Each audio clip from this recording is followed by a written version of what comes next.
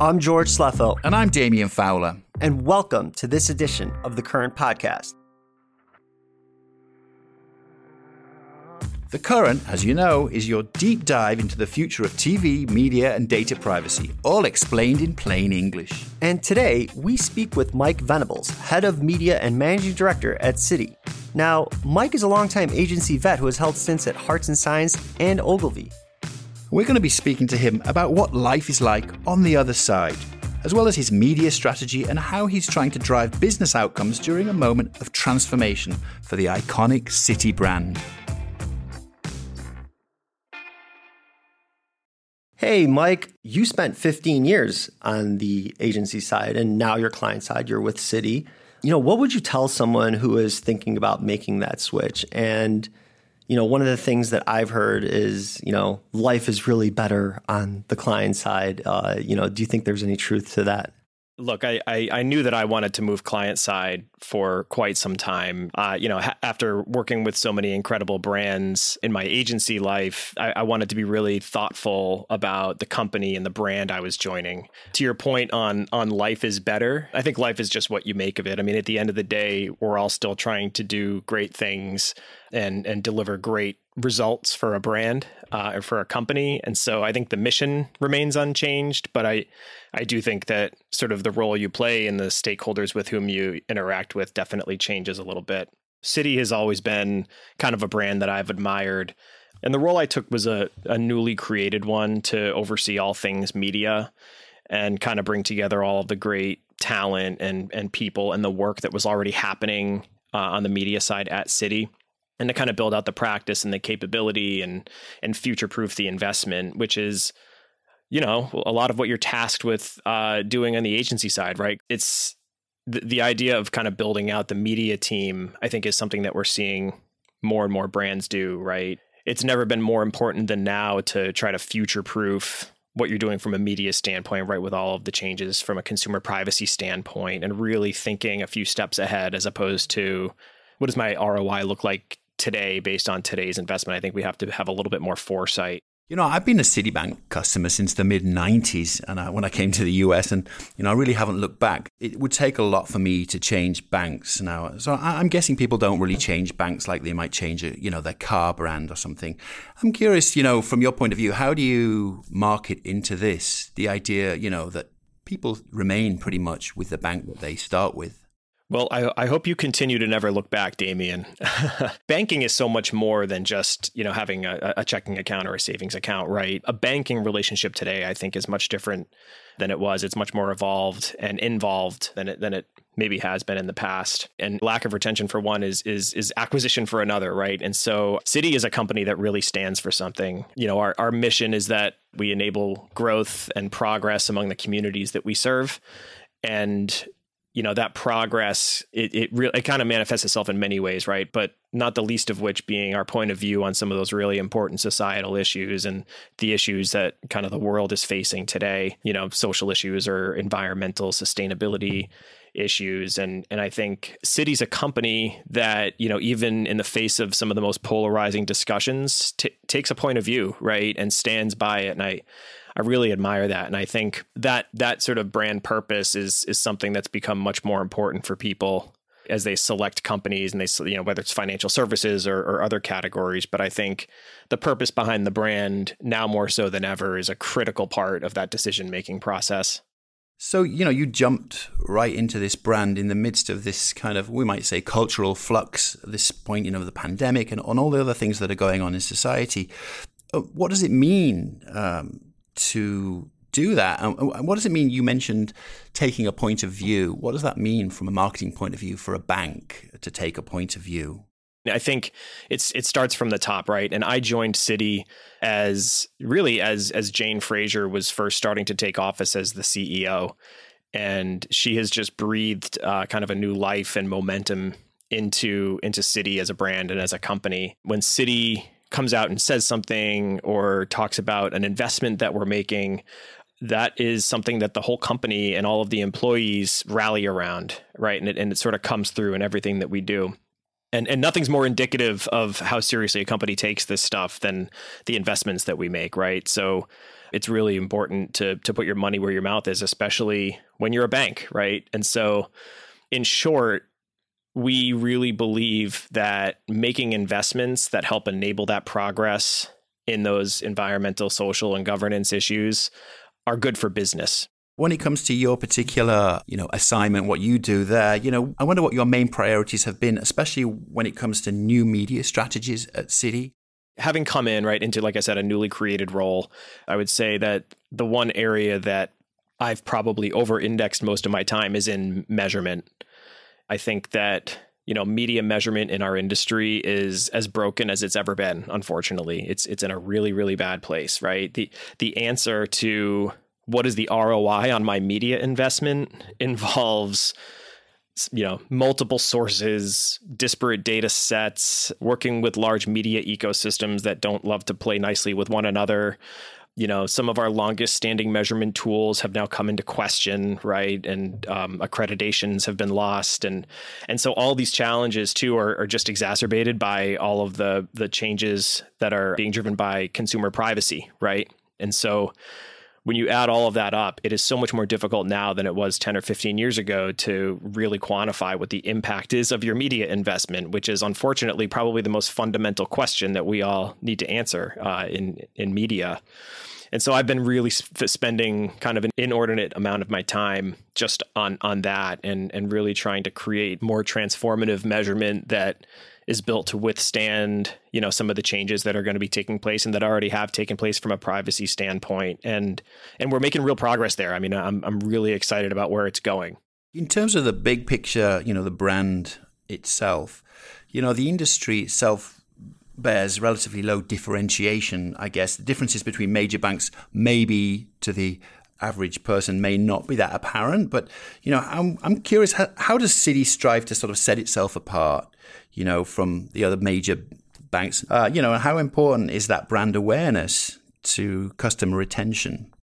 I've always said that I love working in categories that have low differentiation because that's when the marketing is kind of the difference maker when it comes to people making their choices.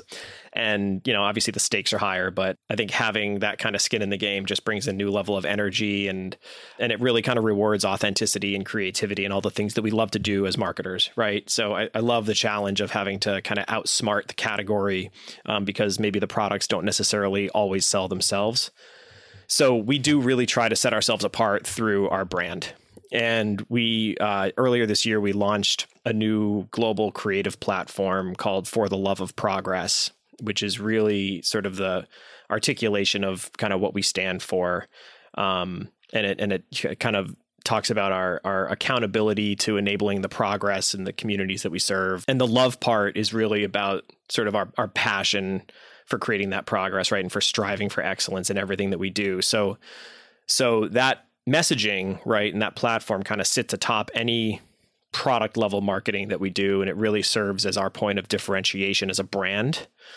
And all of the measurement stuff, right, is all about how we connect all of these investments together to create more longer standing customer relationships, right? And quantifying the impact of the investment, whether that's in performance marketing channels or in brand building. Financial institutions have entered a new paradigm in marketing where all of the old stuff they've relied on has gone.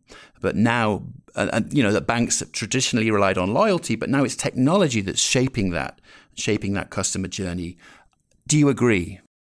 100%. 100% agree. We've kind of come out publicly and talked about a transformation that we're going through right now from a technology and digital standpoint.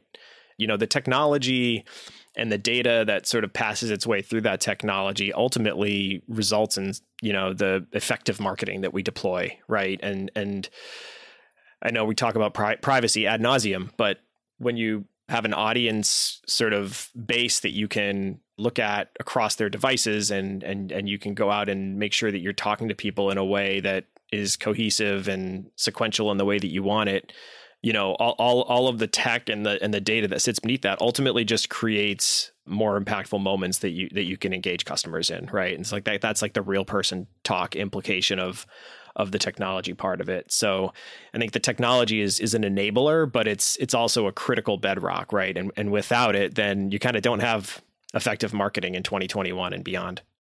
Traditionally banks are perceived as brick and mortar establishments, but primarily they're now digital. You've actually said that 90% of the time banking is a digital experience. How has that changed the way you market your message?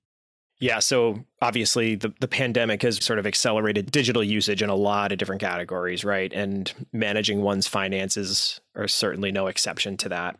And I think it ends up becoming a balance. Citi, we have a really strong kind of physical branch presence in a handful of markets, but there's also a lot of markets out there. We are completely a digital bank, right? And our presence is 100% digital. And, I think we want to balance the fact that obviously the consumer behavior, right, the overall pandemic-driven behavior is one that shifts to everybody can sort of operate in a lot of ways end-to-end in a digital capacity.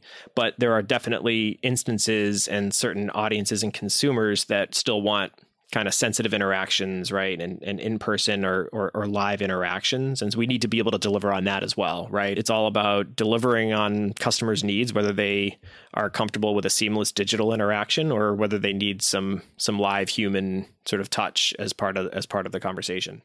Can you talk about that human touch? Like sometimes when I walk into a bank, I'm directed towards a machine when I want to actually like work with a person. Do you feel that kind of takes away from that human touch at all? We have spent a lot of time thinking about that, right? Like, what is a bank branch in years to come? And the way that we're really thinking about it is that it's an experience, right? And it's a more experiential. We actually are calling them experience centers. So we just opened a branch. It's our flagship branch. It's at our global headquarters at 388 Greenwich in New York. And it is so much more than a transactional bank experience. There's a massive sort of touch screen that can be used for people who come in who want to get information on products. There's also actually like a kids section where you can kind of entertain kids and then give some education on where money comes from. And there's a conference room that clients can come in and actually use and host meetings in. And so I think the future of retail banking is really sort of a digital first experience, right? And the steps that precede someone walking into a branch are such that the experience in that branch cannot just be transactional, because I think we've all trained ourselves that the transactional elements of business can be done digitally and are easier to be done digitally. And so that's where I think we're thinking about retail as more of an experience. The shiny new object in advertising right now is the metaverse. As you know, it's something everyone's discussing. I mean, do you believe that we're going to get to a point where I'm going to do my banking with Citi in the metaverse? I mean, do you see a point where we get to that reality? Well, I think, you have to look at what young people and children are going through their lives consuming and interacting with to help predict what will become more mainstream as those audiences become, sort of mass audiences. And so if you look at kind of the metaverse, right, and the different platforms that younger generations are just using as a normal, not even a normal, but like their favorite parts of their lives at a lot of times, unfortunately, I think we can't ignore that. And I think as time goes on, right, and as different environments are kind of built out in a little bit more, business and commerce friendly way, I certainly think that there's opportunity, and that, opportunity will first be part of sort of innovation and then we'll move to mainstream. But I do think that, you gotta look at those generations as kind of a microcosm of what's to come. Let's step out of the metaverse into reality again. In September 2020, Citibank named Jane Fraser as its CEO, the first woman to lead a major US bank. And that was obviously a groundbreaking moment. And it was done in the middle of a crisis. I mean, I'm just curious to know, what did this appointment mean for the bank and generally for the whole private financial sector? Jane's been with Citi for some time, but her stepping in as CEO has definitely breathed new life into the bank and into the people and into the culture. And, she's made some very powerful decisions in her early days as CEO. In fact, on her first day, right, she came out and she said that we are making a commitment to get to net zero greenhouse gas emissions. And that doesn't just mean in our own operations, but because we're a bank, that also incorporates all of the companies that we're financing, right? And so the investments that we're allowing our partners to make. And I think overall, she just brings a level of transparency and pragmatism to the culture at Citi that I think everyone is rallying around. She definitely has established a culture where you're celebrated for questioning convention and conventional thinking, because our bar is set at excellence. And if we are anything less than excellent, then we're insufficient. I want to touch on climate. Last month, I was covering the Web Summit in Lisbon, Portugal. And for our listeners who don't know what the Web Summit is, it's Europe's largest tech conference. This is where startups are born. And my thinking is technology is at the heart of everything that is advertising today. And if the startups are now focusing on climate technology, it's something that, we're going to see more and more of in the near future. You mentioned Citi's efforts in this arena. Could you give our listeners an example of what one of Citi's long-term goals are in achieving net zero? Well, we committed $1 trillion with a T to sustainable finance by 2030. What that actually means is that we're going to be financing climate solutions. So like renewable energy and clean technology, sustainable transportation, right? But beyond just the purely environmental stuff, it also includes things like education, healthcare, and a number of other areas, right? So that's a dollar commitment that we've recently made as kind of part of this overall commitment to net zero. It's certainly an exciting and challenging time to be a marketer right now with all of these things that are happening, from climate change to the acceleration of digital media. From a broader business perspective, what are the other new trends that you're seeing in the industry as a result of all these things that are happening? And, how is that going to affect Citi's approach as you look to the future? There are a number of things, right? But the one that we've sort of been wrestling with is, I think, especially in digital, right? We use models all the time. And many models, right, especially when you think about like media mix modeling and some of the models that involve more sort of breadth than depth, they're largely based on several years worth of data, right, to help build a stable data set to be able to forecast what's going to happen next. And if you look at the past, say, 2 to 3 years, right, how could you possibly use pre-2020 data alongside post-2020 data and think of it as the same? There have been so many changing consumer behaviors, and the world has just changed, right? Everybody's perception has changed. So I think we need to recalibrate our models, and in light of the pandemic, right? And I think we need to do so that in a way that incorporates more recency bias, which could be challenging because what that ultimately results in is you have fewer inputs to sort of project out what a model is supposed to project out. So I think that's a challenge. I don't think there's an answer out there necessarily, but I do think that there will be a shift towards using a bit more recency bias, a bit more real-time data to predict the future than maybe in the past, where we used sort of years worth of data to help forecast what will happen next. So you can't talk about marketing today and brands without mentioning diversity. It's been a hot topic. It's been front and center, not just in the advertising world, but everywhere. I want to know, what steps is Citi taking to contribute in the diversity arena, both with its workplace and in its marketing? Do you have any insight on that? This is an area where we really put our money and our actions where our mouth is. And, in terms of external impact and how we're sort of thinking about that, we have a program that we call Action for Racial Equity. And we've just announced that in the last year, we invested $1 billion in partner organizations and kind of key initiatives to help close the racial wealth gap and to help improve economic mobility for everybody in the US, right? And so that involves better access to banking for communities and audiences that are considered the underbanked or the unbanked, right? That don't feel like they have access to that, communities of color. A supplier diversity program that is absolutely massive and spans the breadth of our business with a specific investment in Black-owned businesses. There's a affordable housing and home ownership component to it. There's a anti-racist practices part of it. And then on top of it, right, we want to make sure we're holding ourselves accountable. And so we actually hired a third party to do an audit on that work, on our Action for Racial Equity initiative, and that will help inform our work going forward. So this is one of those areas where we feel it's so important that we can't just grade our own homework on, and we want to make sure that we are truly doing the right thing. And then in marketing, right, we've come out and we've established some expectations when it comes to our agency partners. So we have specific benchmarks that we require our agencies to meet when it comes to diversity, both in terms of the teams that they staff in our business, as well as at a certain level of leadership and what makeup of teams looks like from that standpoint. So this is critically important for us. It's woven into the fabric of our mission, and it's something that we take super seriously.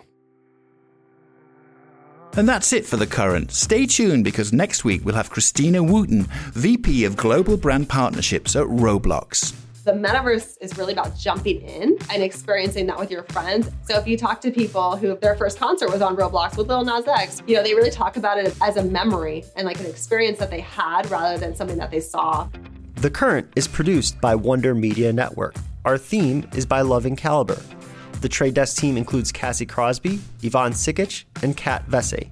And remember, it's never been more important than now to try to future-proof what you're doing from a media standpoint. I'm Damien. And I'm George. And we'll see you next week.